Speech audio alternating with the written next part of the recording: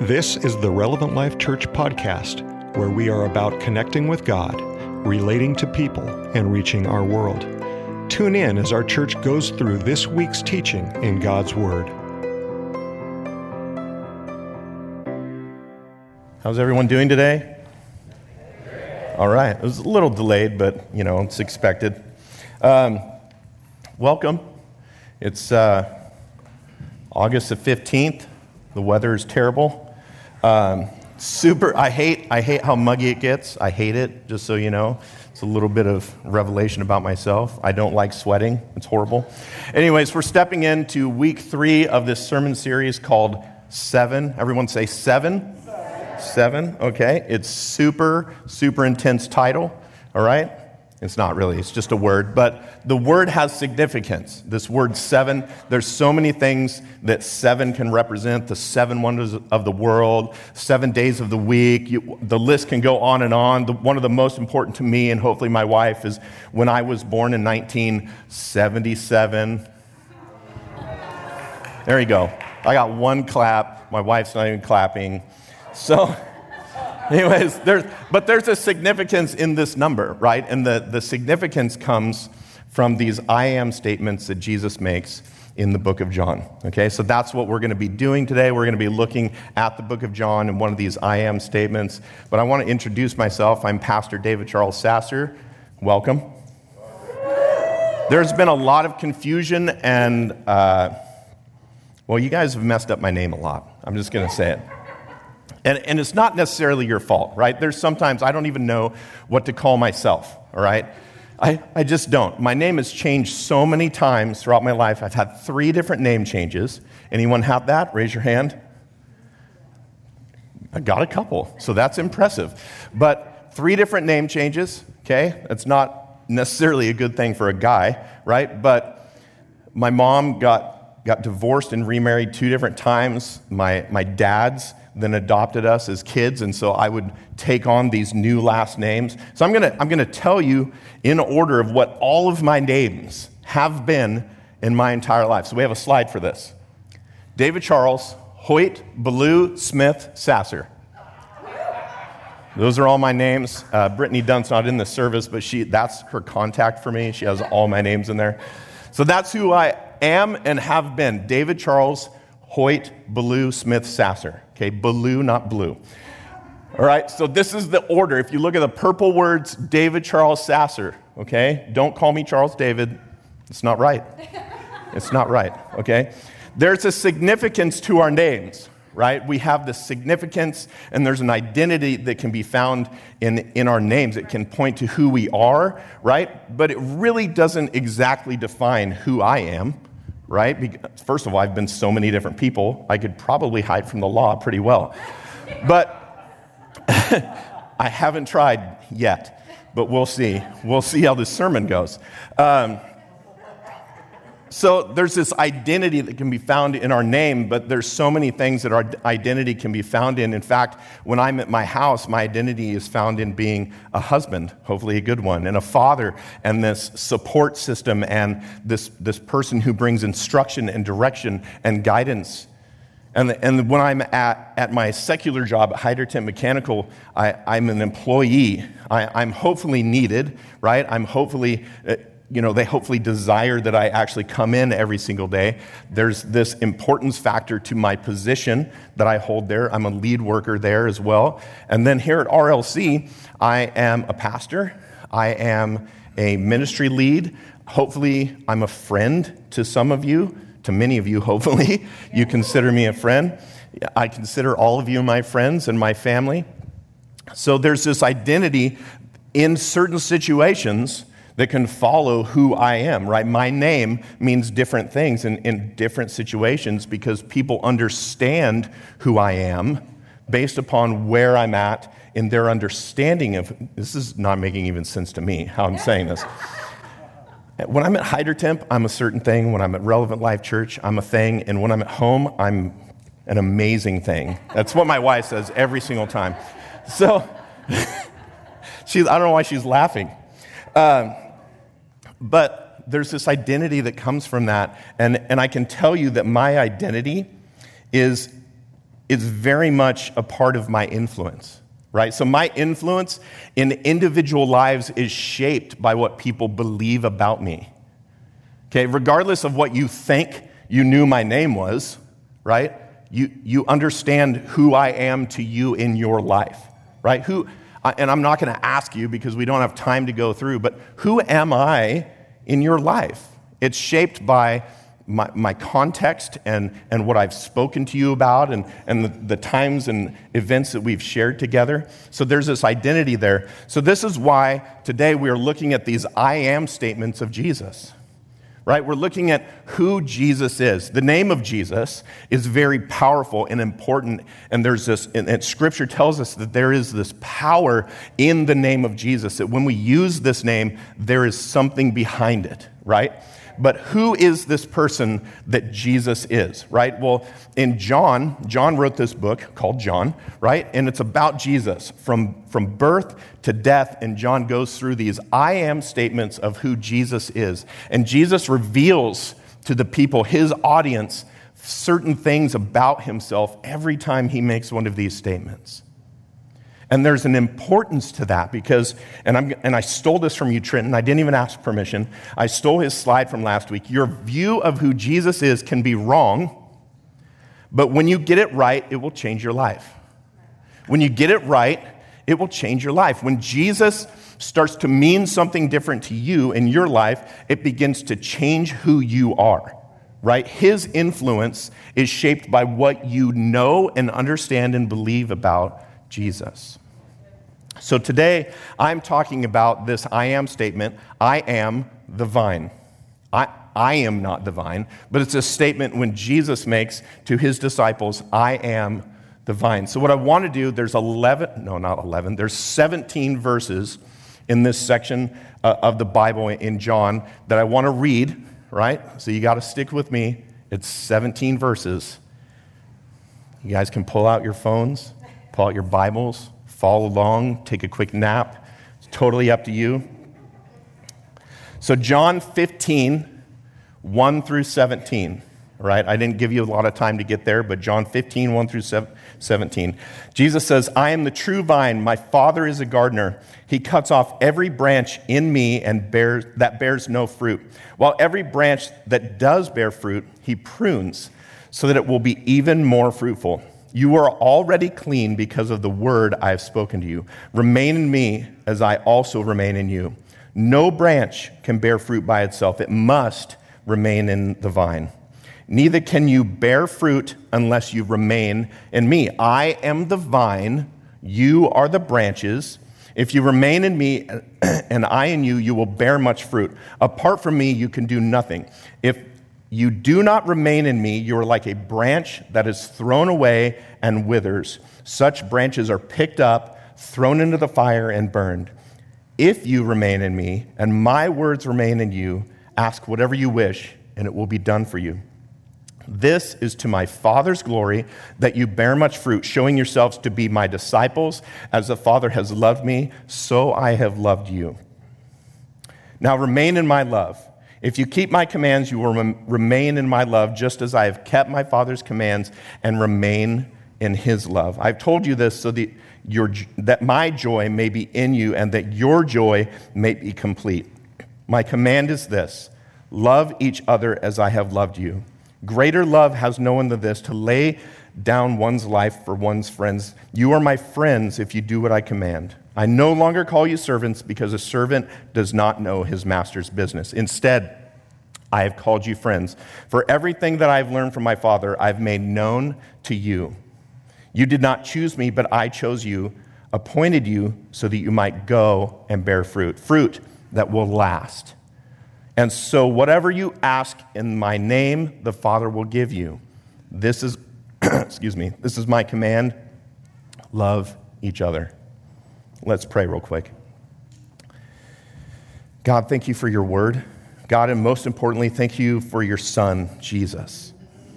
God, I pray that as we approach these I am statements, and particularly this I am statement about when Jesus says he is the vine, God, I pray that your word would begin to reveal truths to all of us today. God, the work that I have done and stealing the work from scholars, God, that I have done this last week, I pray that your truth is revealed to your people. God, that your Holy Spirit would be in this place today. God, that I would then pick up some of that power available through the Holy Spirit, and that I would speak words that would be empowered by the Holy Spirit. God, less of me and more of you today. God, and I pray for our pastors. God, Pastor Kevin and Pastor Rhonda, as they're on vacation this week, God, I pray, because I know the second week of chemo can be, after the chemo session is one of the most, it's the toughest week to go through. God, I pray that you would touch Pastor Rhonda this week. God, that you would lift her body up. God, that even more importantly, you would lift her spirits up. God, that you would help her to overcome any doubt and fear and distrust that she may be feeling, God. God, and I pray that in this time of vacation, God, that they get to spend together. God, that they are united again together as a husband and wife. God, but they are united in you, Jesus. God, that they would remain in you. God, that they would be refreshed by you. God, that they would be rejuvenated by you. God, that there would be this presence that would bring them peace and they would find relaxation in you. God, and we just thank you again for your word. Let's dive in. Everyone says, Amen. All right, here we go. So there's going to be a lot kind of coming at you really quick. So if you guys get lost, raise your hand. I can't do anything about it. I just want to know if you're lost, okay? So as we look, I just want to know my audience, Jeff's already back there. I don't know. As we look at Scripture, we have to look at the context of the Scripture. Okay, so what I want to do is do a little bit of background history about right before Jesus says this I am statement. Okay, because it's really important, it's really imperative. It sets us up to a better understanding of the importance of why Jesus said this and what it speaks about him in particular. Okay, so when we look at the context of Scripture, we want to go back through and we want to look at who wrote it, right? We want to look at where did it take place, who are the characters involved in the passage, and when did this take place, all right? So these are really good things that even you as people should be, when you read Scripture, you need to know these things, right? Because Scripture it should mean something to you. You should not just glance through it and start trying to apply it to your life. You should really look at it and go, what is the importance of this and what is it actually saying? What is the original context this comes from? Okay, so the author, we talked about it already. The author is John. Okay, John is writing about Jesus. There's an importance here because John is one of the original 12 disciples. He walked alongside Jesus. So this is a firsthand account of John coming in and going, no, Jesus actually said these things. I was there. I can attest to it, right? And furthermore, there's this relationship between John and Jesus because Jesus and John had a very special, particular relationship. John was actually the one that the Scripture says is the one that Jesus loved. Right? You can look back and you can go, there's the 12, there's the 3, and then there's the 1. And that 1 was John. So John's coming from a very special place with a relationship with Jesus and saying, no, there's a care and there's a relationship here. So there's an importance there. So who are the characters in this passage that we just read? So the first character is the vine. Right? The vine is Jesus, okay? The vine equals Jesus, played in part by Jesus, okay? The next one is the gardener. That is our Father, Jesus' Father, that is God, right? So he's the gardener. And the last is the branches. That is who Jesus is talking to, right? And talking about is the branches, his disciples. But let me just clarify this. We are also the branches. Say, I'm a branch. All right, you guys online, write it in there. I'm a branch, okay? You could be worse, okay? We're branches. We are followers of Jesus. We are the ones that are connected to the vine. Where did this take place? This was between the upper room, okay? You guys know, I hope you know about the upper room and what took place there, and so between the upper room and the Garden of Gethsemane. Okay, so the upper room where Jesus spoke to his disciples, they had a meal together, he was washing feet, he was doing these things, and then the Garden of Gethsemane where he's sweating blood because he's just tormented with what's about to happen to him. They come and they take Jesus and he's going to be crucified. So this is hours before Jesus is crucified that this statement is made. Okay, so that's where it took place and a little bit of when it took place, right? This crucial time in Jesus' life. We call it Good Friday, right? A lot of people, scholars, believe that this actually happened on Good Friday, right? Right before Easter, which we go, oh, Easter eggs, and it's fun, and we got to hide and seek and all this kind of stuff. But this is a day that this founded on our faith, okay? This day that Jesus, he was crucified, but then he was risen from the dead on this amazing day that we call Easter. Okay? So story and context. So bringing a little bit of like story into this. What I want you to do is I want you to try to imagine yourself being one of the disciples. I want you to try to forget everything that you know. Don't forget everything you know. Forget everything you know about the rest of this story, right? Because we know about the Garden of Gethsemane and everything that transpires after that. But the disciples, they don't know that yet. Okay, so we're just in the upper room. Jesus we've got this great meal going on. It's the Last Supper. We broke bread. Judas is out, right? And Jesus washes feet. And then Jesus drops this truth bomb. He's like, hey, my days are numbered. I'm not going to be with you very much longer, okay? I got to go. I got to go someplace that you cannot follow. He actually says in John 13:33, my children, I will be with you only a little longer. You will look for me, and just as I told the Jews, I tell you now, where I'm going, you cannot come. So he just drops this truth bomb on the disciples and says, where I'm going, I got to go, and you can't come with me. So imagine yourself in this room with Jesus, and you just have this meal, he's washing your feet, all these things are taking place, and he goes, I got to go. I'm leaving you, and you can't come. You've just spent 3 years with the Messiah, with this person named Jesus, and now he's got to go? And not only that, like you can't follow, you can't go where he's going. Your life is now turned upside down. What are you going to do? Just go back to fishing? Right? You're going to become a tax collector again? Or you're just going to go back to normal life? Jesus, what does this mean for us? Jesus, you're leaving us. We don't know what to do. And he says, don't worry, the Holy Spirit's coming. Oh, great. Great. Some mystical spirit's coming. We have no idea what you're talking about, Jesus. We don't know what's going on.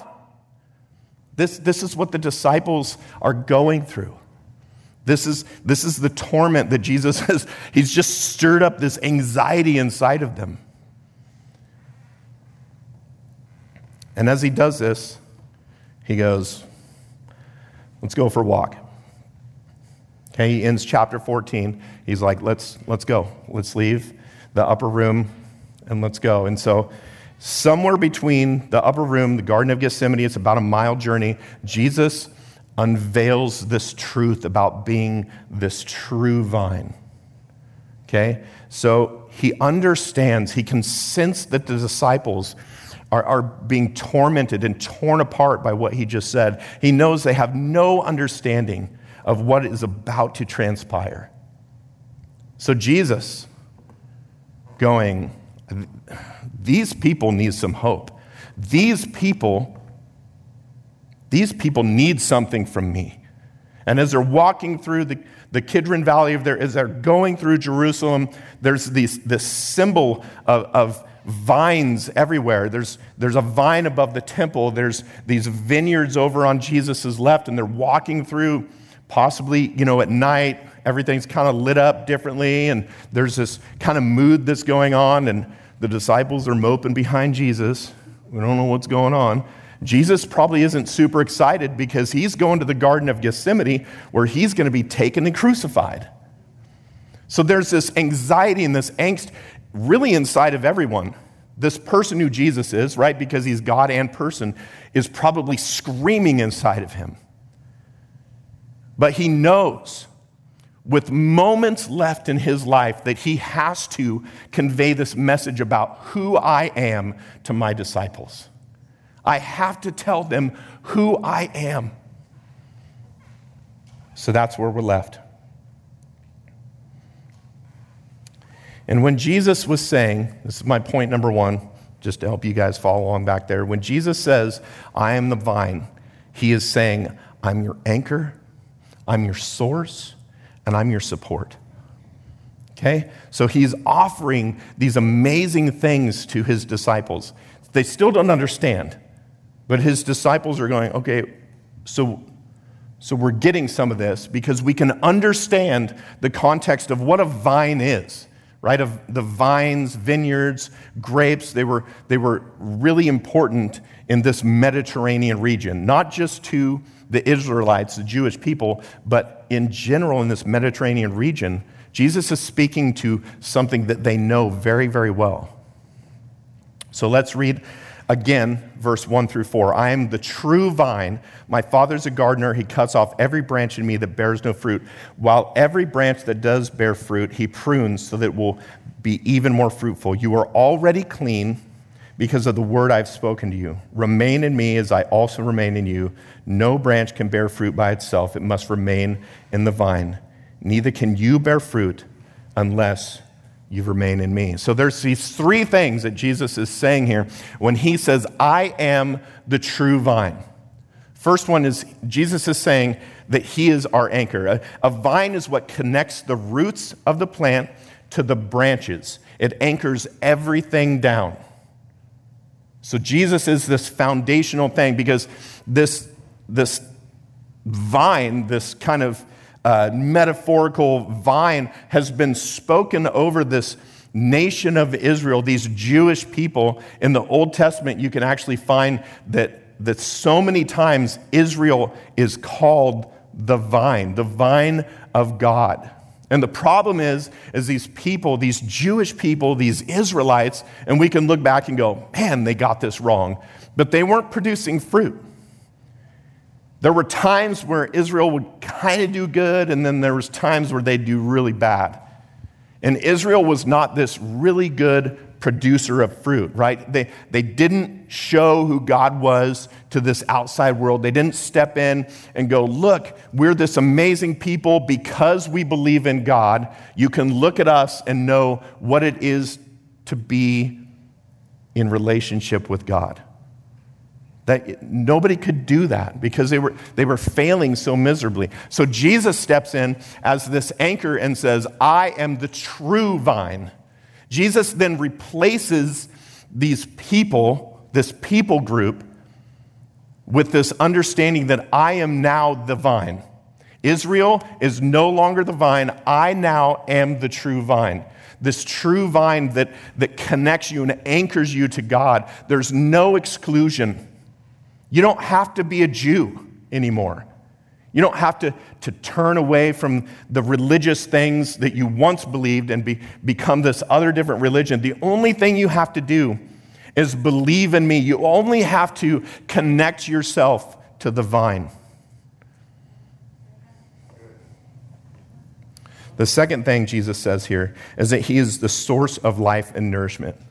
And this kind of, in a lot of ways, when I read this, my mind kind of points back to the negative things about us being the branch, right? He's like, stay connected, and these great things. You'll produce fruit, all these things will happen, but what happens if we don't stay connected to Jesus? We wither, we die. There's no nourishment, there's no life that flows to us. Why? Because of our choices. Why? Because of what we have done. We have separated ourselves from the vine. So there's a lack of nourishment and a lack of life. There's a lack of water that's flowing through this vine, right? Because the support that he gives, vines are It's source and life and nourishment. Vines are the natural pathway for water and nutrients to get from the roots to the branches. He's like the super highway of life. And I don't want to steal anything from when Jesus says, I am the truth, the life, right? I don't want to steal anything from that, but Jesus very much is saying, I am your life support. Stay connected to me. And the last one he says here, when he says, I am the true vine, he says, I support you. Vines also naturally support the plant. It holds everything upright and together, right? A branch just can't be floating in the air somewhere, right? It has to be connected to something that is supporting it. In verse 3, Jesus says, you are already clean because of the word I've spoken to you. This support system that Jesus gives us is called us being saved. It has all to do with us being cleaned by who Jesus is, right? It says, my words have already cleaned you. They have already set you free. When John opens up this book of John in John 1:1, he says, in the beginning was the Word, and the Word was with God, and the Word was God. He's speaking about Jesus. Jesus is the Word, and this Word has set us clean. It's this support system that we have that to be clean references our salvation, that Jesus says that through his life, his words, we are supported, we are saved, we are offered a way out, and we have a new hope. We have a new hope. The vine in this parable is supposed to make sense to us in a natural way. That's why I went to these very natural things, right? A plant in and of itself has these vines, and the vines are an anchor and they're a source of nutrient. And they're these things that naturally support. Jesus talks about these parables in a way that people can understand what he's talking about. Because God is so superior to us, amen, that he has to simplify things in a way that we can understand them. Okay, and the vines being central to this Mediterranean region and vines being central to who the Old Testament Israel was, it speaks volumes to who Jesus is. And then number 2, the gardener. So this is where we're talking about that Jesus actually brings in, I'm the true vine. My father's a gardener. Some translations call him the vine dresser. So a gardener, or we could call ourselves a gardener, but a vine dresser kind of takes it into a different realm where somebody is actually, they own the garden. It's their responsibility to shape the garden, to care for the garden, right? There's this responsibility and there's this relationship between the gardener and the plants and the vines and the branches and the fruit. There's a responsibility that comes from that. And I can tell you that I'm not the best gardener. And I can tell you that my wife does not have the greenest thumb either. She's gotten way better, you guys. Before, I would buy her a plant, nice inside plant, and then like 2 weeks later, it's compost. And I mean, it's just what it is.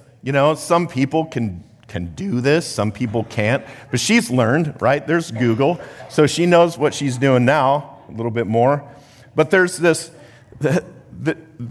gardener that is in control of everything. He's running the show, pretty much. And Jesus is saying, I'm the true vine, but God is the gardener. He's the one that is shaping me in every way. So there's this aspect of servanthood that Jesus is speaking about. So Jesus is saying that I am under this gardener. He's not just talking about God and saying what God will do. That's great. But he's saying, because God is over me, I am this servant. Verse 1-2 says, my Father is the gardener. He cuts off every branch in me that bears no fruit, while every branch that does bear fruit, he prunes, so that it will be even more fruitful. I had no clue what I was doing when I was managing the property at our West Salem house. Some of you had seen our West Salem house. We owned an acre, 14 apple trees, 2 walnut trees, a partridge and a pear tree. We probably had one of those too. It was overwhelming, you guys. But when I bought the property, I had tons of time. I was like, this is going to be great. I've always wanted an acre or two. We're going to have people out. Our kids are going to enjoy this. My kids never went outside. They were so afraid of spiders, right? There's spiders and bugs out there, and I just can't, Daddy, okay? Anyways, so that was more Shaylee. Aubrey'd be out there in the dirt. She'd just play by herself because Shay's like, no, I'll draw something inside. That's me. Anyways, as I tried to take care of this property, I failed, you guys. I was not maintaining this property in a way that it should be maintained. All I was doing is just trying to keep my head above water, right? One of the first things I did, we came in, and it was end of summer, so middle winter. I talked to some people, and they're like, man, you need to prune those apple trees. 14 apple trees. And we cut them back to like just their main branches. I had a 40-foot by 10-foot tall by about 12-foot wide pile of branches. That was just one pile. There was another pile that was 10-foot round, about the same. I was like, I don't know what I'm going to do with this. And I was like, well, I'll burn it. You can't burn in Salem anymore. Right? And I would have lit the whole neighborhood up. I'm telling you, it would have been amazing. Anyways, we rented this chipper, and it was like weeks, and we never got through it. We ended up having to have somebody come and take it away. Like, it was so overwhelming. I was not a good caregiver. I was not a good gardener. I was not the right person to be in charge of that property. Therefore, we live in South Salem now on a small quarter-acre lot with no fruit trees. Okay? But isn't it good that we have a God that is in control of the garden in which Jesus, the vine, is living in, and that we as branches are connected to? Amen? So, I want to break this down a little bit because God, the gardener, has a job to do, right? He prunes. Everyone say he prunes. All right? Not like prunes up when you sit in water too long, but yeah, it's a thing. So there's 2 words that we find here in the Greek translation of this. They're very similar words, right, to each other. They're kind of one word is part of the other word. But the words that we find here, the first one is, and I'll probably butcher it, but it's something like airy. When God needs to prune a non-bearing fruit, right? So airy is the word in Greek that John uses to go, no, there's this airy process of God pruning when there is non-fruit-bearing plant, okay? So, and then katheri is when God needs to prune a branch that does produce fruit. Okay, so there's this very similar aspect, but in reality, there's a very different meaning to these 2 words. So airy means to take away. Okay, remember this is the non-fruit-bearing branch that we're talking about. So God, in His mercy, will take and chop off that branch that's not producing any fruit. And you can ask, wait, back up. You just said God in His mercy would come and cut off the branch. Remember, we are the branches. Wait, God can just cut me off? Yeah. And it is His mercy because the plant has a job to do. The plant, this fruit-bearing plant, what is its job? It has a job to produce fruit. If there's something on this plant that is not producing fruit, then it needs to go. Because what happens is these non-fruit-bearing branches will begin to suck life from the rest of the plant. These non-bearing branches will begin to wither, and they will begin to affect the fruit-bearing of all the other branches. It doesn't mean that they stop sucking life from the vine. It means they start sucking life from the plant, and it starts affecting the growth of God's community. And he can't stand that. He can't have that in his garden. He can't have that in his garden. So this word katheri also means to take away. But there's another primary definition in this word that's called to lift up. Okay, so this is when this katheri is when God comes in and starts lifting up the branches that are producing fruit. And there's still a pruning that goes on, right? If you know anything about plants, and especially fruit-bearing plants, that you can't just let them go crazy, right? It affects the health of the plant. It affects how much fruit is being produced every single season. So this plant, this branch that is producing fruit, God actually comes back and goes, you know what? Great job, snip. Right? Why? Because he wants to produce new, good fruit next season. He doesn't want the plant to be overwhelmed with more offshoots of branches. He wants this branch to be healthy and good. And that's what he does for us in this circumstance. But either way, we're going under the knife of God. Either way, you will be pruned. It doesn't matter if you're producing fruit or not. I mean, it does matter if you're producing fruit or not, because no one wants to be cut from the vine. I don't want to be cut off. I want to be lifted up. Amen? And it's really good to know that we have a really good gardener. A really good gardener, somebody that cares for us, somebody that pushes us forward and will cut off the bad things and prune us back to where we can be more productive in his community. And maybe you're feeling one of those seasons right now. God is cutting away at you and it hurts and you don't know why God would do this to you. But hold on. God is doing something good and better in you. The sad part is that so many believers, especially in the last 18 months, you guys, you're sitting here in masks again. God, what are you doing? God, what is this pruning season that your church is in? But so many people have decided that their way is better. So many people have decided for themselves, and they're being cut from the vine. They're being cut from the vine.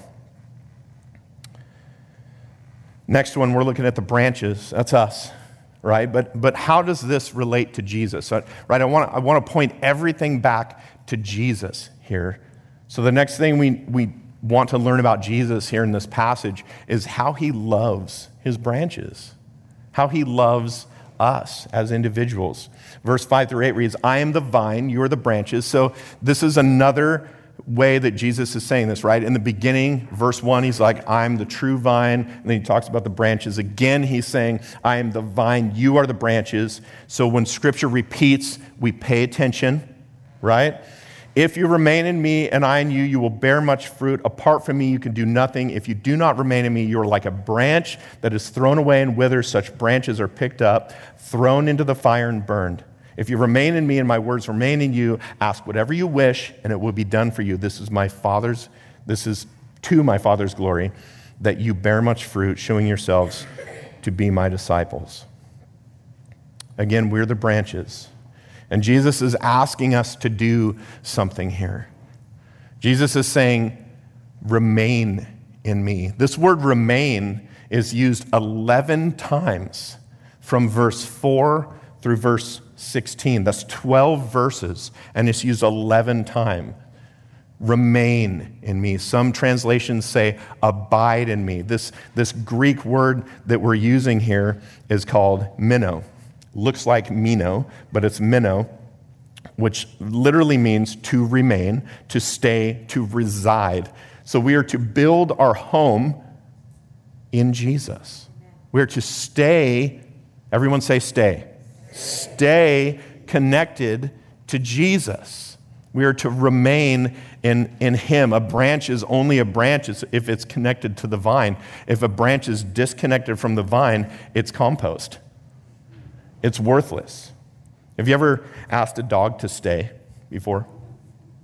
You ever tried to train a dog to stay? I very much have had mixed results with this. Very much mixed. Some dogs are like, no, I'm not doing it. Nope. And they just follow you everywhere, right? And then some dogs are like, I'll stay for like a minute, and then I'm out of here. And then some dogs, you're just like, stay, and you can go for like ever around the house and do things, and you'll come back, and they're like, tell me to do it again. But there's these mixed results that we get when we try to train a dog to stay. Well, Jesus is telling us to do the very same thing. And I can tell you, he gets mixed results. Rich, and I think I'm saying this right, no idea, Villodas, and no one knows. Rich Villodas says if Jesus spent 8 hours a day, every day, for 3 years with his disciples, he would have spent over 8,000 hours with them. After all that time, they still had major gaps. They were still messed up. So 1 hour a week on a Sunday will never change people. We need a life that abides in him with the support of others. We need a life in him that we just sit. And we sit there with him, and we develop a relationship with him, and we stay connected to his vine, and we read his word.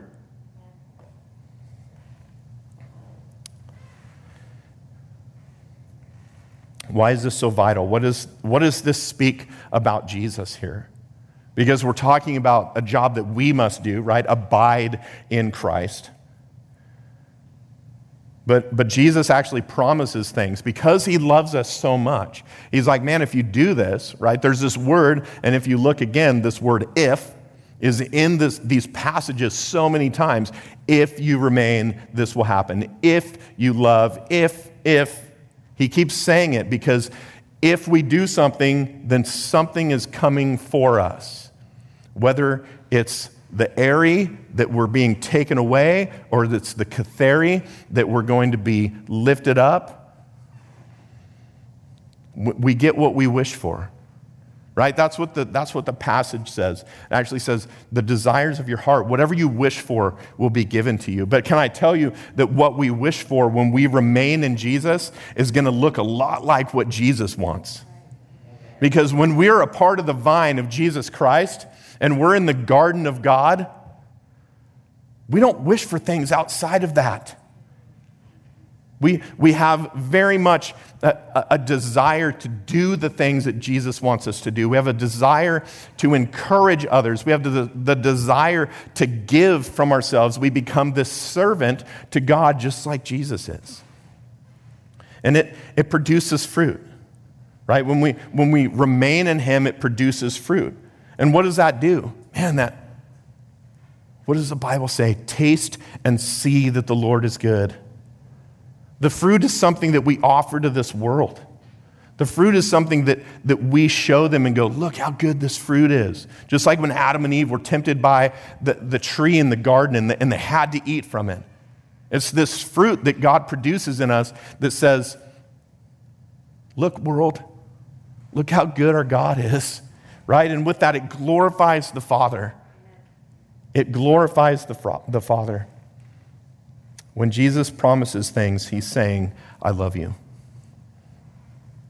I love you.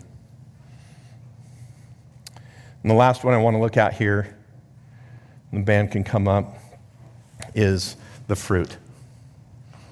The fruit. Okay? It's not necessarily a character in the story, but I want you to understand that when Jesus starts looking like the vine in our life, when we remain in him, when we start staying connected to him, that there's this thing that's produced, and it's called fruit. So this is the good part. This is the exciting part for us. So verse 11 through 17, it says, I've told you this so that my joy would be in you and that your joy may be complete. My command is this, love each other as I have loved you. Greater love has no one than this, to lay down one's life for his friends. You are my friends if you do what I command. I no longer call you servants because a servant does not know his master's business. Instead, I have called you friends, for everything that I have learned from my Father I have made known to you.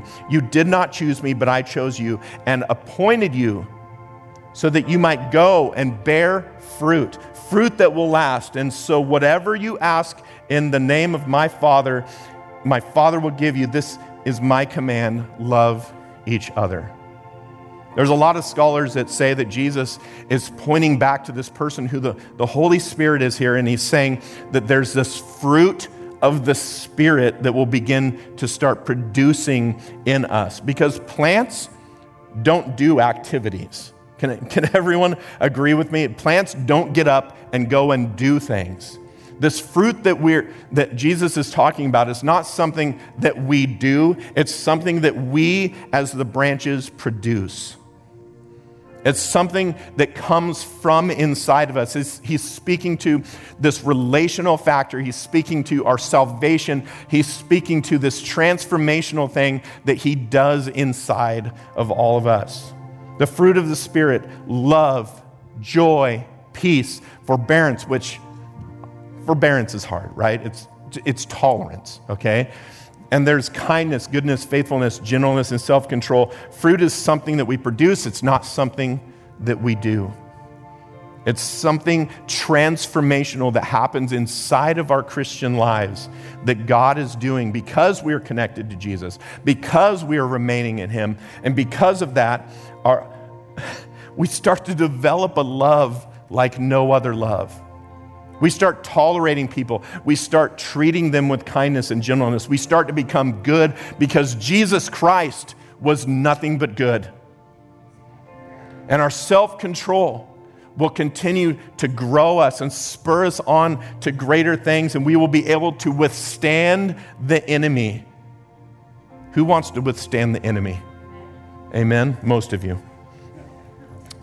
Our joy and peace will be unmeasurable. God will step in and do amazing things in you if you just stay with Jesus. Have you ever felt real joy inside your life? So joy isn't happiness. A lot of people think it is, but joy is something that is very constant and steady. Joy is something that God gives us. Happiness is a roller coaster ride. You're happy, you're sad, you're happy, you're sad, you're mad. That's me, mad. But joy is constant. It's this feeling you get when you wake up in the morning, you're just like, man, it's just good to be in God's garden today. It's just good to be a branch connected to this vine of Jesus Christ. It's good because now I get to produce this fruit. Now I'm on mission with Jesus Christ, and now this fruit that I'm producing is reaching the lost. It's reaching the world around me. And I love how Jesus ends this passage.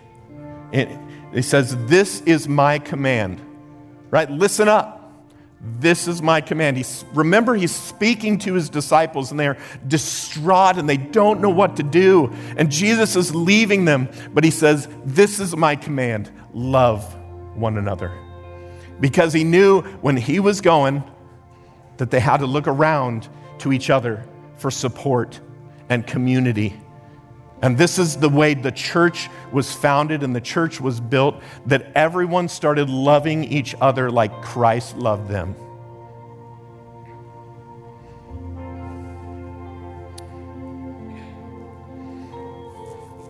This word love, a few years ago I went on this journey of discovering who God was. It was, you make those New Year's resolutions. And I was like, I just want to know more about God. I want to know who he is. And man, it took me probably close to 2 years to kind of come to this realization that God is love. And yeah, Scripture tells us God is love, but I had to realize it myself. Because when you're connected to the vine and you're in the garden of God and he's clipping and pruning and doing the work that he does, it's love. It's love because when we establish this relationship, Christ accepts us. He has chosen us. That's what this passage tells us. He chose us first. that when I start looking like Jesus, and when I realize that there's this love that God offers us, that I can go out and love everyone else the way that God loves me. Because the Old Testament law is no more. The new law is love. It can be summed up in one word, because when you love each other, as Jesus commands here, you will do no wrong.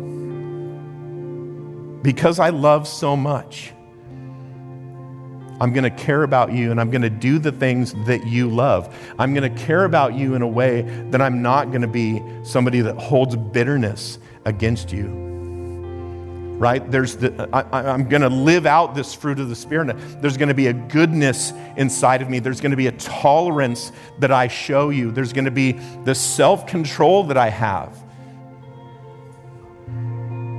So in the end, this fruit that we produce is love. Because God so loved the world, he gave his one and only Son, Jesus, who we know now is the vine, and he is our anchor, and he is our source of nourishment and truth, and he is our support. And as we connect and we graft ourselves onto this vine, this connection into God and his plan for this world, as we do that, there's a love that surrounds us. And there's this fruit that is beginning to produce inside of each and every one of us. So today, that's my challenge for you. First of all, when we recognize who Jesus is,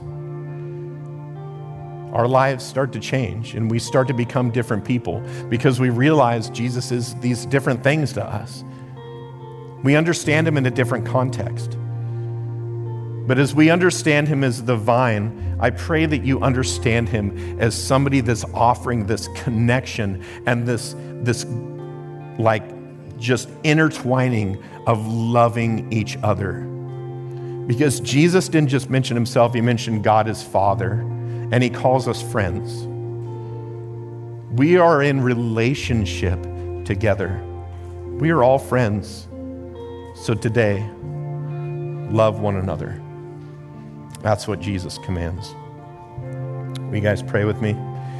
God, I thank you again for your Son. God, what an amazing individual. God, what an amazing plan you had to send your Son as both God and as both man down to this earth. God, that he would walk among us. God, that he would be able to relate to us in a way that he would be able to teach us, and he would be able to sense our emotions. God, he would be able to understand what we were feeling, just like he understood what the disciples were feeling. And he gave them this hope. He gave them this anchor. He gave them everything they needed to not just barely make it, but to produce this fruit that has changed our world. God, that the fruit of the Spirit enveloped them. God, that the Holy Spirit came and that they were still present, God. They were still longing and connected to you, God, that they remained in you long enough that you would transform their lives in a way, Jesus. God, transform our lives in that same way. God, as we remain in you, God, as we put our trust in you, God, as we build our home in you, God, you have given us promises that you will also remain in us. God, that you will also love us. God, that we are your friends. So today, I thank you, God, again for your Son and what he's done for us. This offering that he gave to us. And we glorify your name, Jesus. We glorify your name today, Jesus. Amen. Amen. You guys, thank you so much for coming. I know the mask thing is rough. I mean, it kind of keeps you warmer, right? It's not a good thing when you go outside, but in here, you know. Anyways, you guys, have an amazing week. Stay connected to the vine and love each other. As you leave this house, please love each other and love our neighbors. Amen? See you guys. Here at Relevant Life Church, it's our mission to see people connect with God, relate to one another, and reach our world. This single statement drives everything we do as a church. Our hope is that today you were encouraged in this. Thank you for joining us, and have a blessed day.